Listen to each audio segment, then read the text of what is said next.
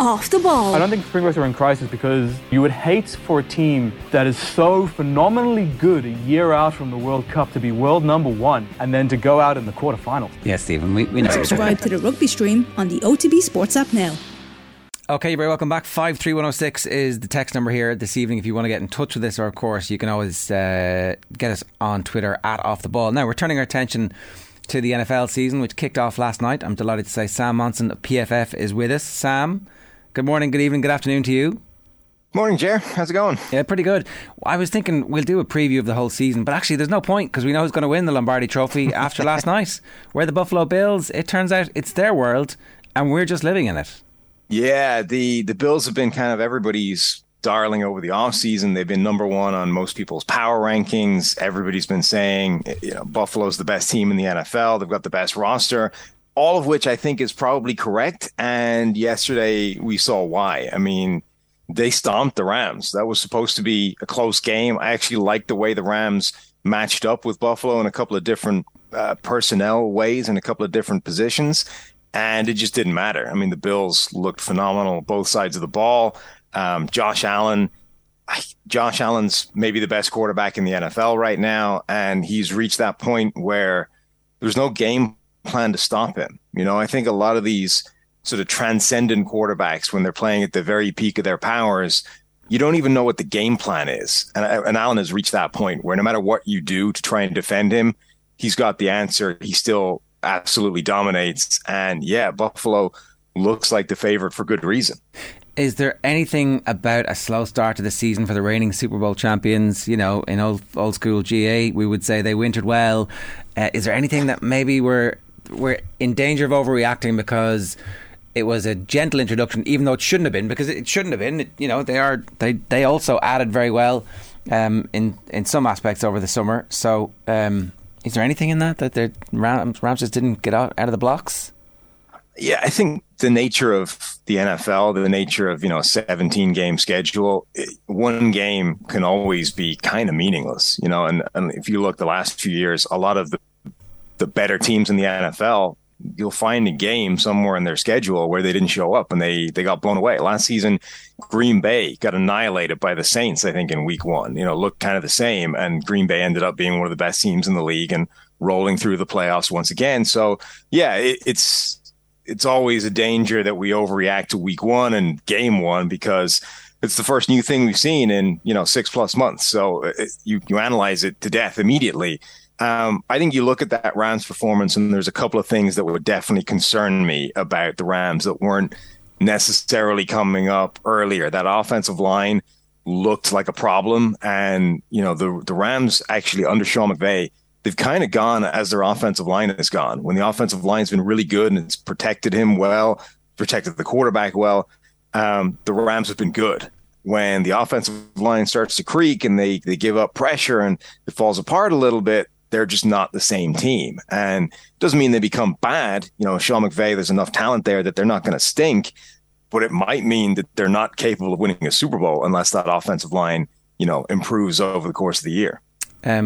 To go back to the Bills and what they were able to do on the other side of the ball, because so we'll talk about Josh Allen and the receivers and just the style of play that they have and the ability to play multiple games, but it turns out they're also really good at stopping you scoring, which if you're going to win a championship, you really need to be able to defend week in, week out against the best teams, and they were able to defend against Sean McVay pretty easily, which doesn't happen that often. So what have they done over the offseason, and how impressed were you with their defence last night?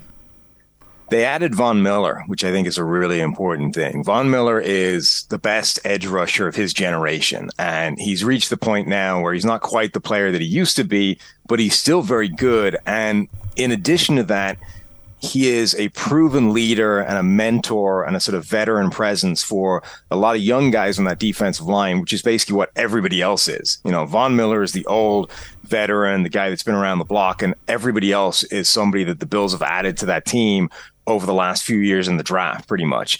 And, there's a big kind of trend right now in the offseason in the NFL that specific position groups will get together for like an offseason summit. Tight end U is one of them. There's a pass rushing academy. There's a cornerback group.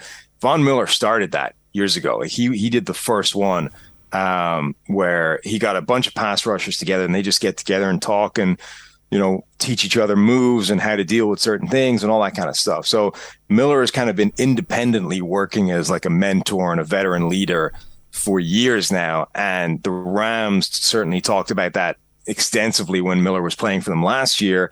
I think it's a huge thing for the Bills. Not only are they bringing in a guy who's going to sort of generate a guaranteed level of pressure for them, but he's going to help guys like Gregory Rousseau and Boogie Basham and the guys they've drafted over the last couple of years take that next step and, develop into the kind of players they can become. So I think all of a sudden the Bills pass rush will be really formidable up front. They've got 7 or 8 guys they can roll through and get pressure.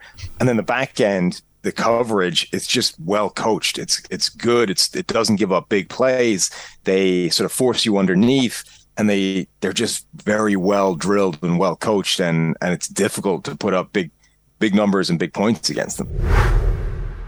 Since they were good in the 90s, Buffalo was something of a joke, the butt of a lot of jokes. Their fans were kind of more famous than the team. Occasionally they would make the fringes of the playoffs, but they never really went deep. It wasn't just Josh Allen, was it? It was like a series of well-constructed drafts that allowed them to put Josh Allen into the team, and then it was patience with Josh Allen early in his career that also allowed them to get to this point. So it seems like they're one of the best run franchises in the whole NFL. They really are. I mean, it gets kind of lost that Buffalo was not a good situation when they drafted Josh Allen. I know they kind of been making strides. They were moving into the fringes of the playoffs and those kinds of things, but there was a lot wrong with this franchise or the roster when they drafted Josh Allen, and they have systematically rebuilt it around him. They've put an offensive line in front of him that's never going to be great, but is average, and that's all you really need. It's not going to be bad. There's no problem there. They've overhauled a wide receiver group, which was maybe the worst in the NFL, certainly one of them. Added guys like Stephon Diggs and Gabriel Davis, now the guy that's putting up all the numbers over the last sort of few weeks of the playoffs and into this season. They've got weapons in the backfield. They might not be superstars, but they're good players. And then the defense that we talked about. So yeah, this is definitely one of the best run franchises right now. They've done a fantastic job of rebuilding this thing around Josh Allen and giving him the chance to succeed. And as much as Josh Allen was bad for the first 2 years of his career, really, the Bills bought into that aura immediately.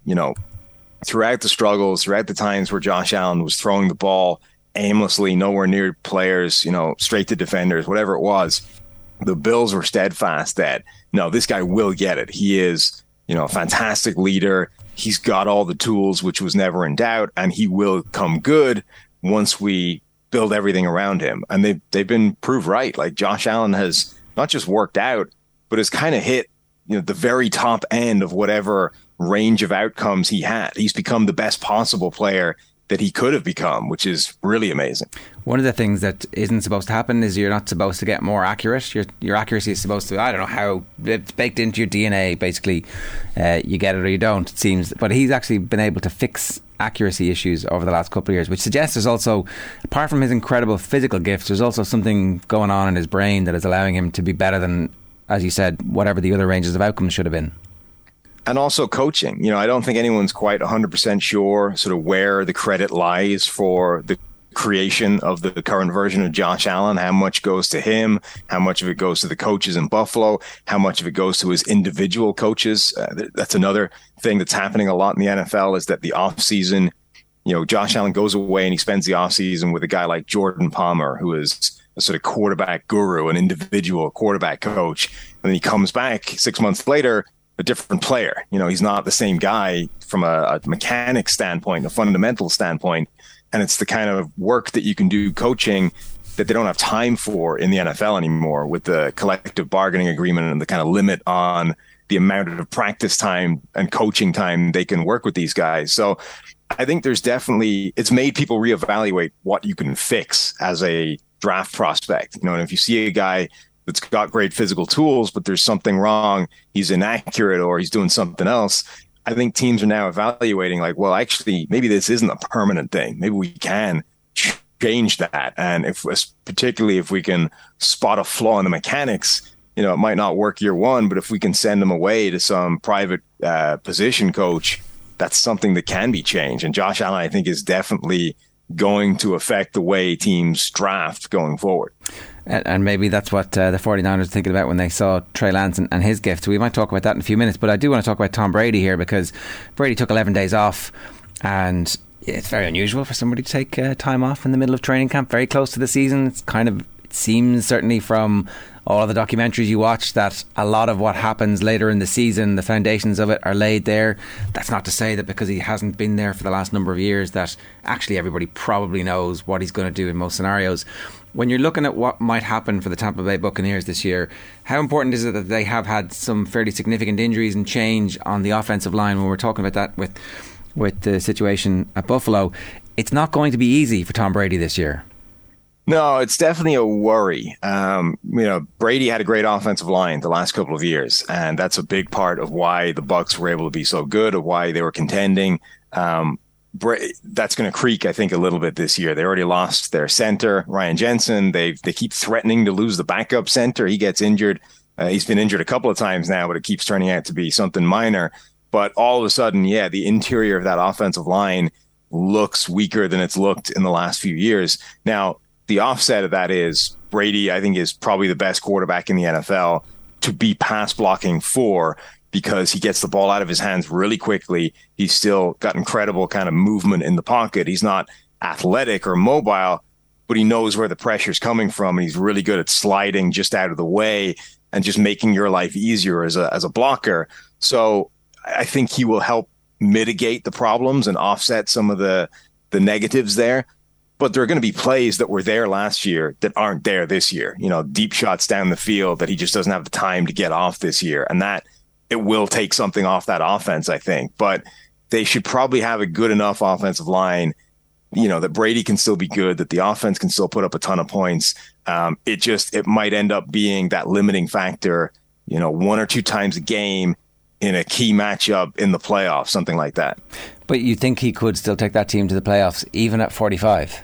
Well, absolutely. I think they're still one of the favorites. Even with a creaking offensive line, even with Brady at 45, I think the Bucs are still one of the best teams in the NFL. And that absolutely should not be normalized. The idea that Brady at 45 is still one of the best quarterbacks in the NFL. I mean, last season he finished number one in PFF grades over the course of the year at 44 years old. That's stupid. That's not supposed to happen. Who else finished high last year that might have been in any way surprised? I presume Aaron Donald finished as the number one overall player, did he? No, he was second, actually. Trent Williams was number one. Trent Williams had a season last year that was the best offensive line, the best offensive tackle year we've ever seen. The left tackle for the 49ers. His tape each week, particularly in run blocking, was ridiculous. It was like a teaching tape of just destroying people. He would get to the second level, absolutely eliminate guys from the play, or, take these guys on the edge, the run's coming his way. He would just grab a guy, toss him inside. It's absolutely absurd how good he was last season. The only two guys that have grades over the course of the year that are even close to Trent Williams are Joe Thomas and Jonathan Ogden at the tail end of his career. Both those guys are first ballot Hall of Famers.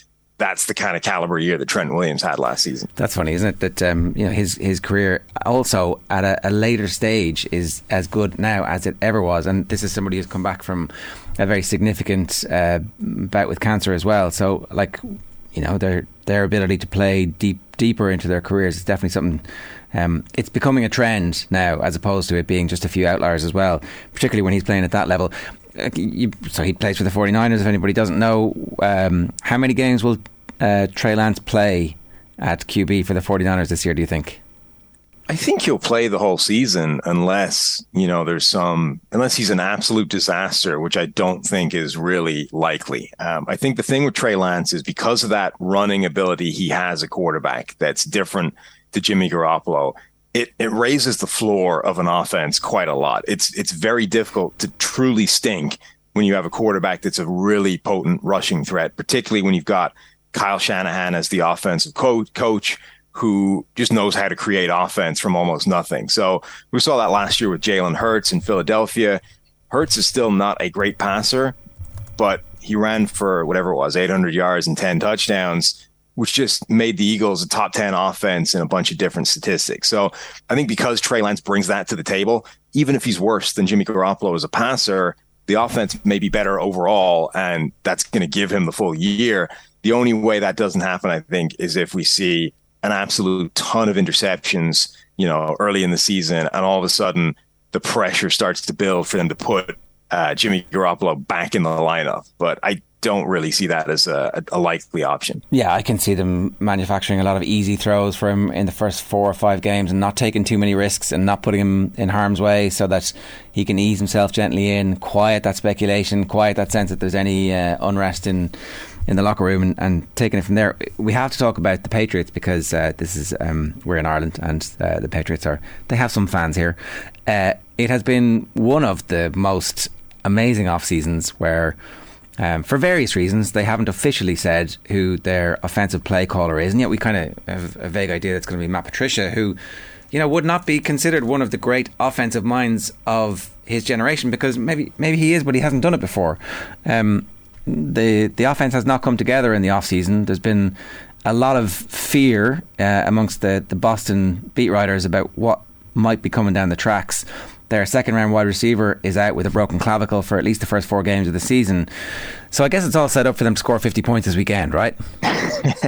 Yeah, it's all doom and gloom heading into the season, which is usually where things go completely the opposite direction. I think the offensive coordinator thing is a little bit overblown. One of the main reasons they haven't named officially an offensive coordinator is because if they give that job to Matt Patricia, they suddenly become on the hook for a ton of money that Detroit is paying him otherwise. If you get given a job at a certain level, then the previous team is sort of no longer on the hook for the money. So I think that's one of the main motivators behind this sort of slightly nebulous description of all these coaches and how they don't necessarily fit into the traditional prescribed naming structure in NFL coaches. Now, the idea that Matt Patricia is calling plays is a different issue, and he might be fine at it. My bigger concern is Matt Patricia versus Josh McDaniels, who was this, the longtime Patriots offensive coordinator, the guy that worked multiple times with Tom Brady and then was heading the kind of Mac Jones project last season. McDaniels is widely regarded as one of the best offensive coaches in the NFL, a great sort of sounding board for the quarterback, a great guy to develop a quarterback. Patricia isn't any of those things yet. Now, maybe he's a fine offensive mind. I think generally speaking, football is football, and there's a little bit too much made of whether a guy is defensive focused or offensive focused. I think it's kind of the same thing viewed from a different angle. But the bigger concern to me is that you're going from one of the best offensive minds in the NFL, a guy who does have a great experience of developing and helping quarterbacks, to a guy that doesn't in a kind of crucial year for your young quarterback. So I think that's definitely a concern. And if Mac Jones isn't able to take a big step forward this year, then it's difficult to see the Patriots heading anywhere other than backwards, given the rest of the AFC and what they all did this offseason. Yeah, so it could be a disaster, or it could be okay. Is there a scenario where it's somehow they manage to turn it into a really good season and make a playoff run? Yeah, I mean, if Mac Jones ends up just defying everything around him and being better himself, that offsets an awful lot. And that's possible. Like, Mac Jones is a guy who was dominant at Alabama, had put up insane numbers, insane PFF grades. He was the best graded rookie quarterback last season by a distance, despite a lot of people not buying into what he was able to do. And the ways that he was good was the kind of mental side of it. It was understanding how to read a defense, how to work through a progression, how to get the ball out of his hands quickly and accurately to the right guy at the right time. Like, that's invaluable. That plays at any level. That's how Tom Brady became the greatest quarterback of all time. So if Jones is able to scale that up just a little bit in year 2, then he can be better, and then the Patriots will be better. So I think really he's the key to all of it. And that's why, my biggest concern is you're messing with that. You're screwing with the potential that happens by taking away a great coach and putting in a guy that won't necessarily help facilitate that move. Yeah. But if Mac Jones is just that guy and just gets better, year 2, then the Patriots will probably be better. It's not a great thing, though, where you have to rise above the coaching as opposed to actually benefiting from it. And that's the point we were talking about earlier on when it came to the Buffalo situation, where it looks like they've been able to be absolutely brilliant coaching and bring that coaching to develop the player. So we'll see. I mean, obviously, you've still got Belichick there, who knows a thing or two about getting young quarterbacks to be better as they go on. So I do want to talk a little bit about Dallas as well, because the situation in Dallas, for most casual watchers, they'll know they have a Todd Bowley style interfering owner who likes to basically, pick his selections, and he's got a coach who's happy enough to do that for him at the moment, in Mike McCarthy, and yet everybody assumes Mike McCarthy will be the first coach sacked, and that actually Sean Payton will probably be the coach next year, or somebody else who is a celebrity, and yet what they seem to be doing is wasting another year of Dak. Or are they legitimate contenders, do you think? I think they're on the fringes now. I don't think they're, out of it completely, but I do think they took a step back this offseason. By the way, I love Jerry Jones, because isn't that what you should do if you're a billionaire? All these guys, they get billions of dollars, they buy a team, and then what, right? You just sit back and you let somebody else run it, and then you just own it, and you get to show up in the suite or the box or whatever. Jerry Jones walks in, buys the Dallas Cowboys, fires a Hall of Fame coach, fires a Hall of Fame GM, installs himself as the GM, and then his buddy, his buddy was a good college coach, but hires Jimmy Johnson to coach the thing, and just plays real life fantasy football for the last 30 years or whatever. That's how you should spend billions of dollars, frankly. So all power to Jerry Jones for that kind of attitude. But you're right, it probably does hold the team back in certain areas. And they do have this tendency of kind of making the occasional personnel blunder that then doesn't just cause problems one year, but is the sort of millstone that hangs around their neck for multiple future years. And that right now is Ezekiel Elliott, the running back who got given a $90 million contract and has never lived up to it. And every year they go into the season saying, we just got to get Zeke back on track. We got to feed him the ball more. We got to make sure the whole offense runs through him, which is the exact opposite of what all available current data says is the way to run an offense, particularly when you've given tons of money to Dak Prescott, the quarterback, as well. So, yeah, I think the Dallas Cowboys are likely to take a step back in a bunch of different areas this offseason. I think they got worse in several spots. And the real concern for them is that the Philadelphia Eagles got better in a bunch of spots. And they may have lost not just ground, but they may have lost the sort of the favorite for the NFC East. And then they're going to be fighting for a wild card spot and just hoping they have enough juice when they make the playoffs. What does PFF say about Dak? Dak is a good quarterback who I think might be the single most susceptible quarterback in the NFL to changes in his supporting cast. So if you screw with his wide receivers, if you screw with his offensive line, if you change any of that stuff, he immediately gets a lot different. And we've seen this sort of spectrum of play from Dak Prescott. When everything around him is great, he can play like a top 5 quarterback. But as soon as you tinker with any of that, it immediately drops, and he probably ends up somewhere, 10 to 15 type of range. I think Dak Prescott's a good player, but his wide receiver room is worse this year. They traded away Amari Cooper. Michael Gallup is injured, still working his way back. Okay, CeeDee Lamb will probably step into a bigger role and is probably a better player this year than last year, but I still think that's a net loss. The offensive line will be worse. Tyron Smith, the left tackle, is injured. They're going to start a rookie there and see how that goes.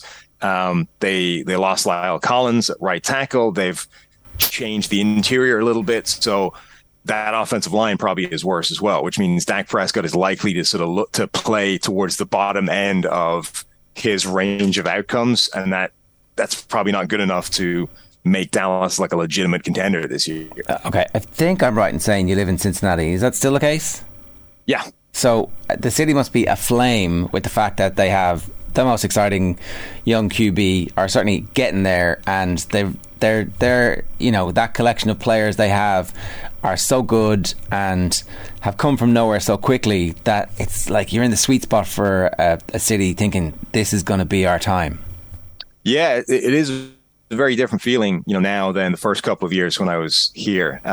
Last season during the playoff run, The buildings were all lit up orange every weekend when the Bengals were playing at nighttime and into the mornings. Yeah, the city feels like the Bengals are really good and a contender, and they probably should. Like, Joe Burrow was, I think, the number one graded quarterback during the regular season, and then Brady jumped him in the postseason, or vice versa. He was right up there in terms of PFF grades. Jamar Chase, took the league by storm as a rookie wide receiver, just absolutely dominated in a way that I think surprised a lot of people. They overhauled the offensive line this offseason, so that should be better. The defense is good.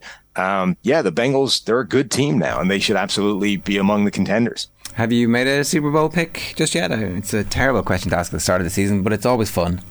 Yeah, I was sort of half did the boring thing and picked the favorite, and then half picked an outlier. So my Super Bowl pick was Buffalo over Philadelphia. So Philadelphia is my long shot from the NFC, but then I had the Bills, the easy favorite from the AFC. Well, there you go. It's going to be a long, brilliant season. It's already kicked off perfectly, really, you'd have to say. Sam, great to have you back with us. Thanks a million for joining us. Cheers. Thanks for having me, man. Anytime. Take it easy. Sam Monson of PFF there.